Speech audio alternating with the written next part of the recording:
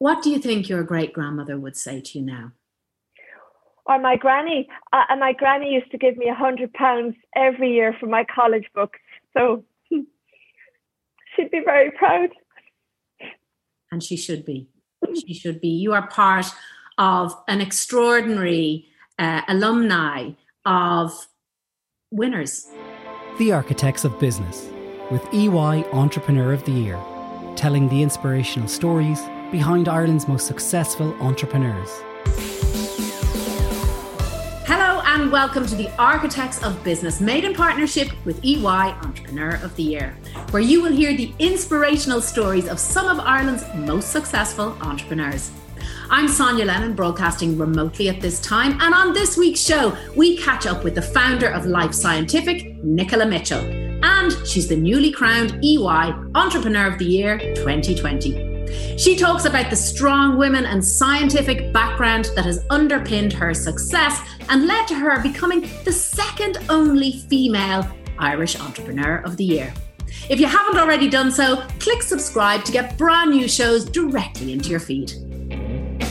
Nicola Mitchell, founder and CEO of Life Scientific, a huge congratulations. You are the newly crowned winner of the EY Entrepreneur of the Year. It feels wonderful, Sonia. It really does. All the hard work, all of the commitment, me and every single one else in the team, everybody wants this as much as me. We've all fought hard for it and we deserve it. I really, truly feel we're a deserving winner. I feel quite mean. I feel like I'm breaking up probably the still ongoing celebration. Yeah. Well, the celebration for me now is that the future is very bright.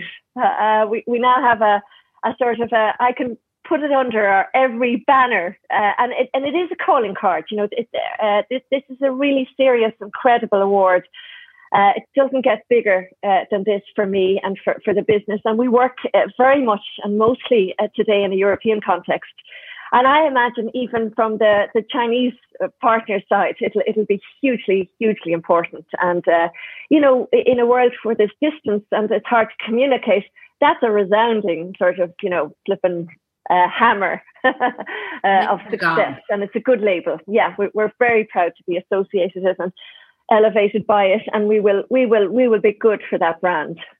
So how long was the application process and how long was it? Because I know it's a difficult process and these awards aren't given lightly.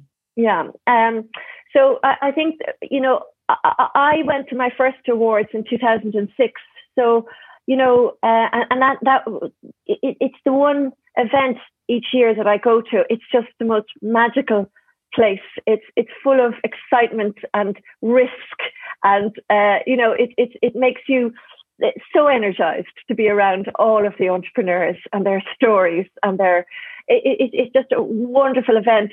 And so since 2006 I've gone every year, and it was a dream for me always to be the Anne Hurley. I remember being there when she got that award, and I was just thinking that's the dream. But eventually I had the courage to kind of put myself forward. You're having to stand up there and be judged, in a way that would, as a young girl, like so many with no confidence, it takes, you have to be really ready for that. And so we took a long time to feel like we were really ready. And even in the end, I had to be shoved a little bit, because when I heard it would be a Zoom contest, I'm thinking, but I'm a people person. I'm so much, I can be so much more engaging and engaged as can everyone. And I just couldn't see, or I didn't have the vision of how it would work, given how glorious the night is. But I've taken it all back now. It worked. It was fabulous. It was different, and it worked because of all the hardships of and the challenges, So my phone hasn't stopped buzzing. There's people coming out of the woodwork to wish me well, and that first boss of mine sent me the most gorgeous letter to acknowledge. So it's just a wonderful, wonderful, wonderful time for me and for everyone connected with me. And speaking of Anne Herity, you are officially now the second only woman to be awarded this incredible accolade. Yeah. That, given your background, and I'm going to ask you about that, you come from a long line of amazing women. It must feel brilliant to be a torchbearer for them. Yes, only because, like Roger Bannister, he was the first to do the 4-minute mile, and after that everybody believed it was possible, so there were tons. And I'm hoping the floodgates have opened now, and there'll be just tons of little girls lining up with their big dreams, and the world will become more balanced in a really positive way, and huge value will be created. I'm sure of that. So the enormity of this isn't lost on me, and it's a huge responsibility to be what my former self would have dreamt of being, and would have been afraid of dreaming, and would have been, not giving myself permission. I think your position as role model is well deserved and not in question at the moment. But let's just go back down memory lane a little bit. Yeah. I want to hear and I want to share some of the stories about your maternal forebears. Yeah. If only to kind of get a sense of the very potent cocktail that you were brought up in. Yeah.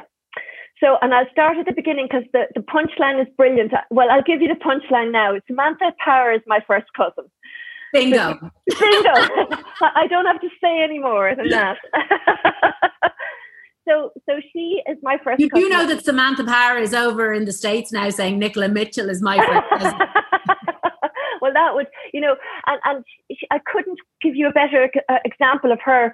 And I know they say it's talent and it's intelligence, is all of those. For me, it's the drive and the hard work. That girl, I remember her when she was looking to get into Harvard. She learned the Oxford English Dictionary off by heart, every word by word, so that she could improve her comprehension for the GMAT test. That was inspirational, and she was doing that at a very young age. She's just incredible.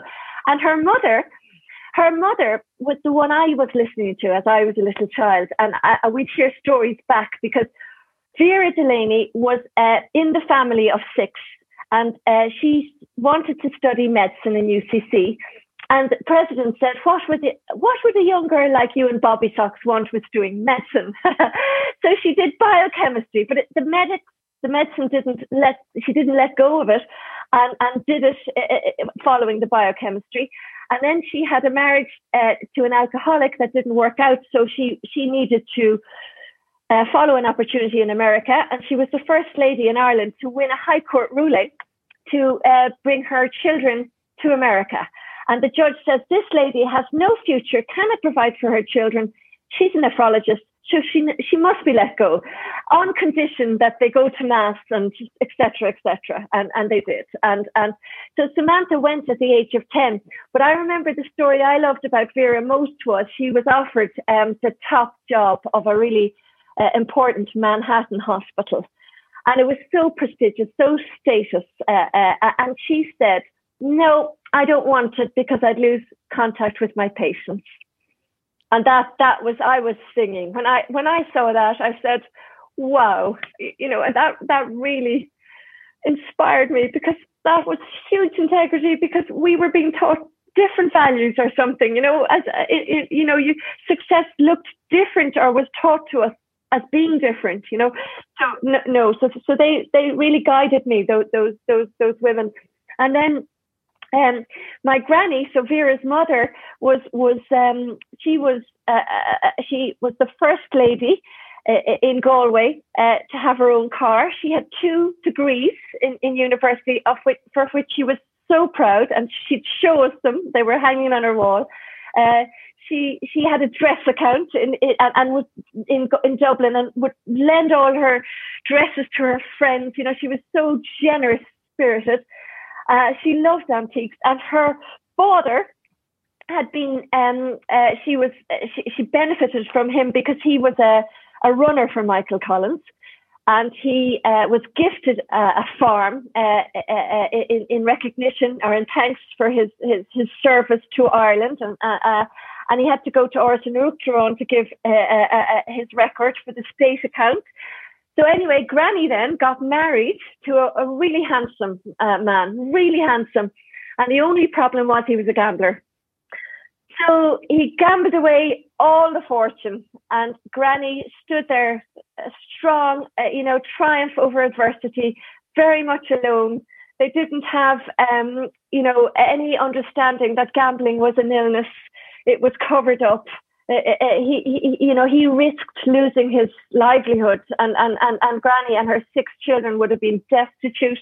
She had to manage the loan sharks, all hidden. So that I can only imagine how terribly difficult that was for her. Yet she got all children except for the eldest 2 to university, and that education for her was religion. So I really commend her. To me, and for good reason, there is a great pride and legacy of storytelling in your family, and certainly those strong women, their stories deserve to be told. Yeah. Your father, in a way, was the flip side of that. Yeah, and he adored me, and I think I went against all his rules when he was encouraging me to make it in the world and set up my own business and do the MBA and study French. So he was a father is such an important role in a daughter's life. It was really clear. He was, I would have said, in his professional life disenfranchised, but in his real life he was so fulfilled. So when his mother, I think, sacrificed her life for him, he got to university. He did chemistry, but he took years to finish, I think. And she used to, iron his shirts. And she told Mum when she met Mum, and she was with my other granny, Sheila, you look after him, won't you, Sheila? And my grandmother, Delaney, said, Faith, and she will not. But anyway, Daddy, my father, was just absolutely the golden boy. And then what happened? He even, to make some money through university, he played on the same band as Sean O'Reilly. So Johnny Reedy it was. And I mean, it was glorious. I can only imagine the fun that they had and the excitement of that. And, anytime you saw my father in a social environment, you would have paid money to listen to him. He was just honestly the most funny man I've ever seen. And still, he had the conditioning of being a man and a male of those days. So I don't think he had any expectation of me. It's really interesting, Nicola, because, everything is values led, and you can tell that in speaking to you. And in a way, your mom and dad had 2 very opposing sets of values. But when you put those values together, the drive, the determination, the graft on your mother's side, and then the sort of free thinking creativity, and also, your dad almost magicked your career path because it was what he felt he was missing. I'm positive and certain I was realizing his dream, but it happened to be my dream also, and that's what connected us. So you went to college after school and you studied chemistry. Yes, yeah. And it's interesting, when I look back, that was a real struggle for me in some respects. It was very academic, but I couldn't write. I'm a lefty, but I write like this. And even in school, in Leaving Cert, and even after that, the nuns and my lecturers would give me headline copies, because they said, Nicola, this is just not on. And then when I did my MBA in 10 years later in Fordham University, they actually allowed me read out my exam papers. Freedom. But that was a more interesting topic, because chemistry is quite applied, or it's quite academic, whereas business, that was, you had Fordham University and all the lecturers were half in business already. So it was very much, where the rubber hits the road. It was really, really real life to me. But yeah, so I did chemistry. And then at that time in the 80s, there were really no jobs. And so this job found me, in Dublin. It was Barclay Chemicals Limited, a very entrepreneurial agrochemical company that had started in 78 with a very visionary and generous owner. And I went for interview, and with very little to offer. And I was up against PhDs, so I was underqualified for the job. And as luck would have it, the owner of the business happened to call in that day, and he just decided, he overruled his paid executives and said, we're taking her. So that was probably the most luckiest day of my life. And I had 10 years, wonderful years there, sinking and swimming, setting up labs from nothing, nobody to hold my hand, being sent off to France. Some companies were going into liquidation, and I had to beg the liquidators not to unplug the freezers because that's where all our samples were for residue testing. It was just real jungle. It was fabulous, and a huge generosity of spirit, and very much a visionary environment to be in, and it was lovely. I know you've said before that everything that you've achieved is down to hard work and graft and just getting stuck in. Yeah. But, I think you're slightly doing yourself a disservice in that graft needs to be married with competence and timing and a nose for opportunity. And I think, as you were coming to the end of your time in Barclay, that's what happened. Yeah, it's not luck. You really do make your own luck, and Stanford have legitimized that. They call it a second kind of luck, and I'm a big believer in that. And the dots joining up for sure.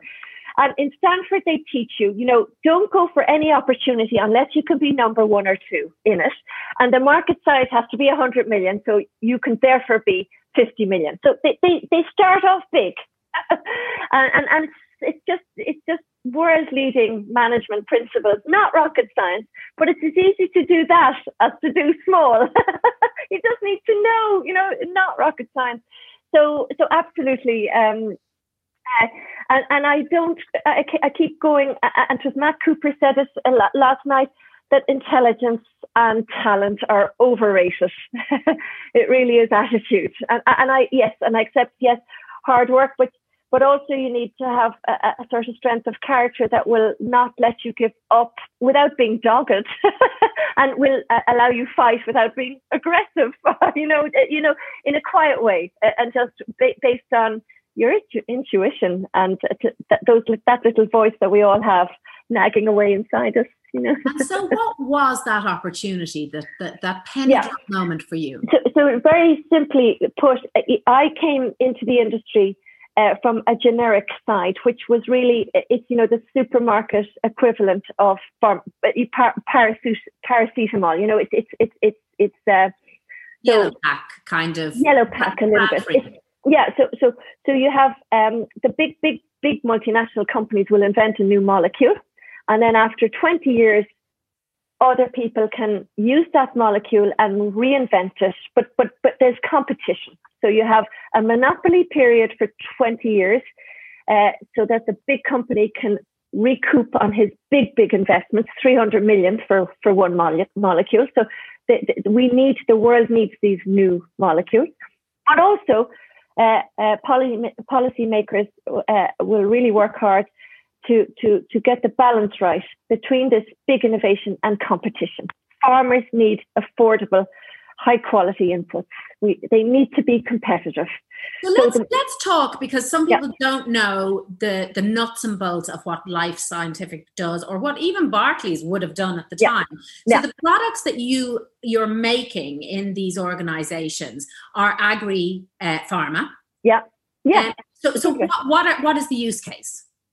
So it's to protect crops from disease or insects, and it's used only when unavoidable, and it's food production. So without it, we would have had we could have avoided our famine had we mancozeb, for example.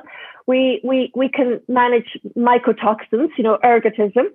We can treat malaria. So it's protecting crops from disease.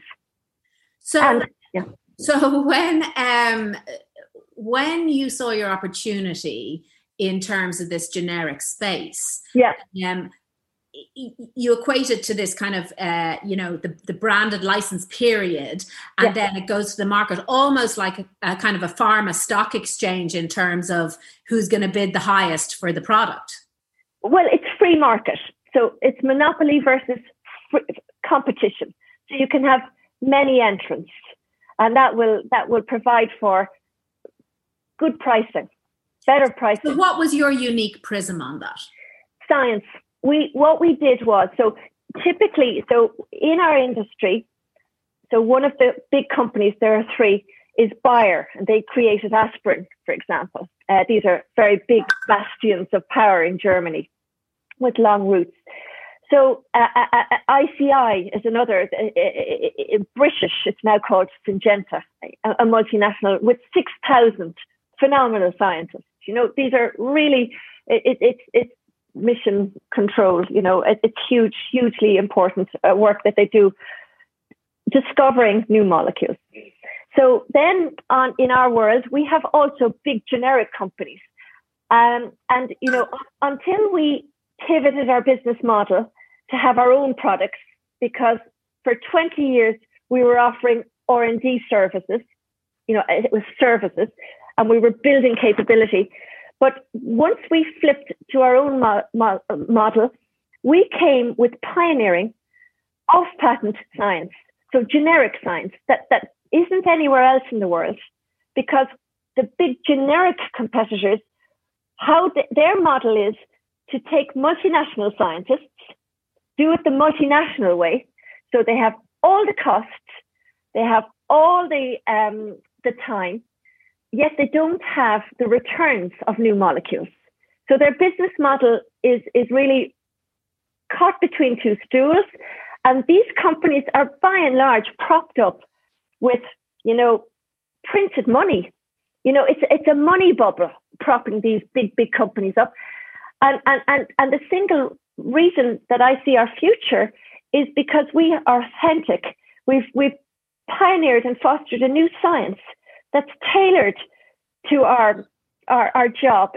So we don't reinvent the wheel. If it's done by the multinational, our best compliment to them would be to take it apart and clone it, and then develop it. But it's like Apple did. They didn't reinvent the wheel. They brought old things together in new ways. So it's very, very fast. It's efficient and it's exponential. So I really, really believe if that money bubble bursts, we will really come to the fore because we're authentic. It's pioneering, highly scalable. It's the equivalent of 3D printing. What we offer, and it's not cumbersome, it's not over-engineered, it's not complex, it's not slow, and this is what our generic competitors do. Amazing. So you've actually, not only are you re-engineering the molecules, that you've re-engineered the model of how it gets marketed. It's totally, and that was the criticism I would have had when I joined the generic industry. The science wasn't fit for purpose if the science was even there at all. So it's very much. Can I ask you then, with all, it's so mind blowing what you do. I absolutely love it, and I want to talk more about the structure of the organization and the people of the organization. But what is it that you think won you that award last night? I won't say hard work. Because I know all the finalists were deserving winners. We know this, So it's very easily it's our team. It's every single one of them that won the award last night, and it's just from the get go. And many of them are with me from the beginning. And the best of people, and they checked me out, and they took risks. They turned down jobs in big multinational companies, and went with the confusion of our early years, and they were happy to sink or swim, and they believed, and they wrote to me at our last town hall, and they quoted out of Alice in Wonderland, you know, and they said this, and I was so moved, because to me it couldn't have been a greater compliment. They said, Alice laughed. There's no use trying, she said. Hang on now. There's no use trying, she said. One can't believe in impossible things. And then the Queen said, I'd say it's because you haven't had much practice. When I was your age, I always did it for at least a half an hour a day. Why, sometimes I've believed as many as 6 impossible things before breakfast. Fantastic. And we did, yeah. So, well, you have an amazing team. You have an amazing company that is on a trajectory for huge growth. Tell us a little bit about how you structured that into the future. So, you know, again, before we pivoted the model, thanks to Enterprise Ireland, we were on the Stanford Leadership for Growth programme. And that was Enterprise Ireland. They went around the world and cherry-picked, they kind of customized the best they could throw. And we went to Stanford, and they said, you know, at the time, the Irish CEOs don't have enough ambition. They sent them off to Stanford, and Stanford wheeled out their top brass, you know, Stanford Business School. So you can just imagine how awestruck and starstruck we all were, and how much like sponges we all were.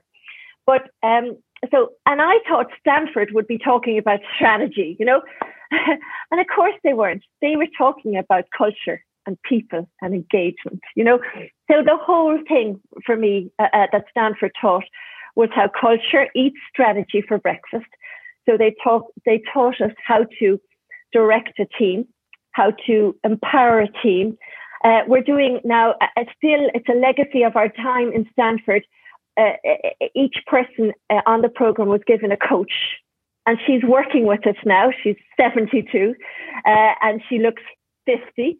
She says I was her first CEO, and she's just encouraging me to hold on to being a female. And she spent all her career coaching, you know, the CEO of the big multinationals, and they were all men. And I love that. I absolutely love that. It's so inspiring. Where you are now and where you've built this business, what are the impacts into your sector of Life Scientific? What are you going to be sort of on your deathbed saying, we did that? Well, we'll help farmers farm better. We'll allow them produce more competitively. We won't accept the rules of the multinationals which tell us stay out. They're erecting these barriers, but they're secondary. They're circumnavigable. We can get around them because we know the law, because we know the regulations, because we know the science, and because we know the technical barriers. So it's just really understanding, really knowing, and then stepping in and voicing that and fighting for that on behalf of our very dear farming customers, to get them the free market that they deserve, the free market that Europe has aspired to be, the single market, you know, and there's lots of vested interests that work against that, and they're powerful ones. So we will do that. When you think about the partnership that you launched, Life Scientific started in 95. So you're celebrating now at an auspicious stage in your life cycle. When did the partnership with, is it Envivo? Yeah, that was in the end of 2014. Okay. So we had worked for 20 years as a service provider, learning capability. Then in 2012, we had our first own product in line with our long-term strategy, and they were our first customer, the co-ops in France, one of our first customers. And I wanted to scale this business model. I didn't want to control or be a controller of a small thing. I've always wanted to be a part of something really great and important and worthwhile.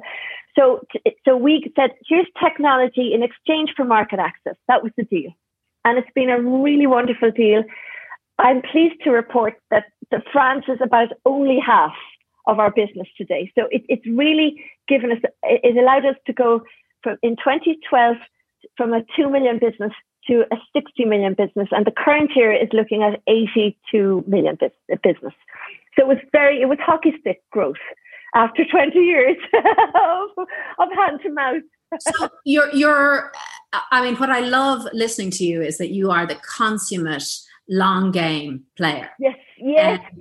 And I can hear that in you. So, you're not going anywhere in a hurry. In the next 10 to 15 years, where does Life Scientific go? So easy, and they taught us again in Stanford, go for base camp. So don't start losing the run of yourself. So base camp for us is 5 years, 2025. And I promise you, we will have a 250 million business. And that will be a billion valuation based on a multiple of 15. And that's just rolling out the existing business model. So that's just doing what you're doing. Yeah, organic. What do you think your great-grandmother would say to you now? Or my granny. My granny used to give me £100 every year for my college books. So she'd be very proud. And she should be. She should be. You are part of an extraordinary alumni of winners, amazing people who are, I say it all the time on this podcast, they're your pirates. They're your people now. They are the wreckers and the ruiners and the growers. What does it feel to be part of that group? Oh, I'm the most proudest card-carrying member, and I have been forever, since ever, and I just feel, my whole world is opening up and everything's happening for me in the way it always should have been. And I'm coming into the world as I should have been. Yeah. You're already here. Yeah. It has been my pleasure. Congratulations. Thank you so much. Thanks for listening and watching The Architects of Business, made in partnership with EY Entrepreneur of the Year. Thanks to the whole team here at Joe and to our entrepreneur today, winner Nicola Mitchell. If you haven't already done so, click subscribe to never miss a show. The Architects of Business with EY Entrepreneur of the Year, telling the inspirational stories behind Ireland's most successful entrepreneurs.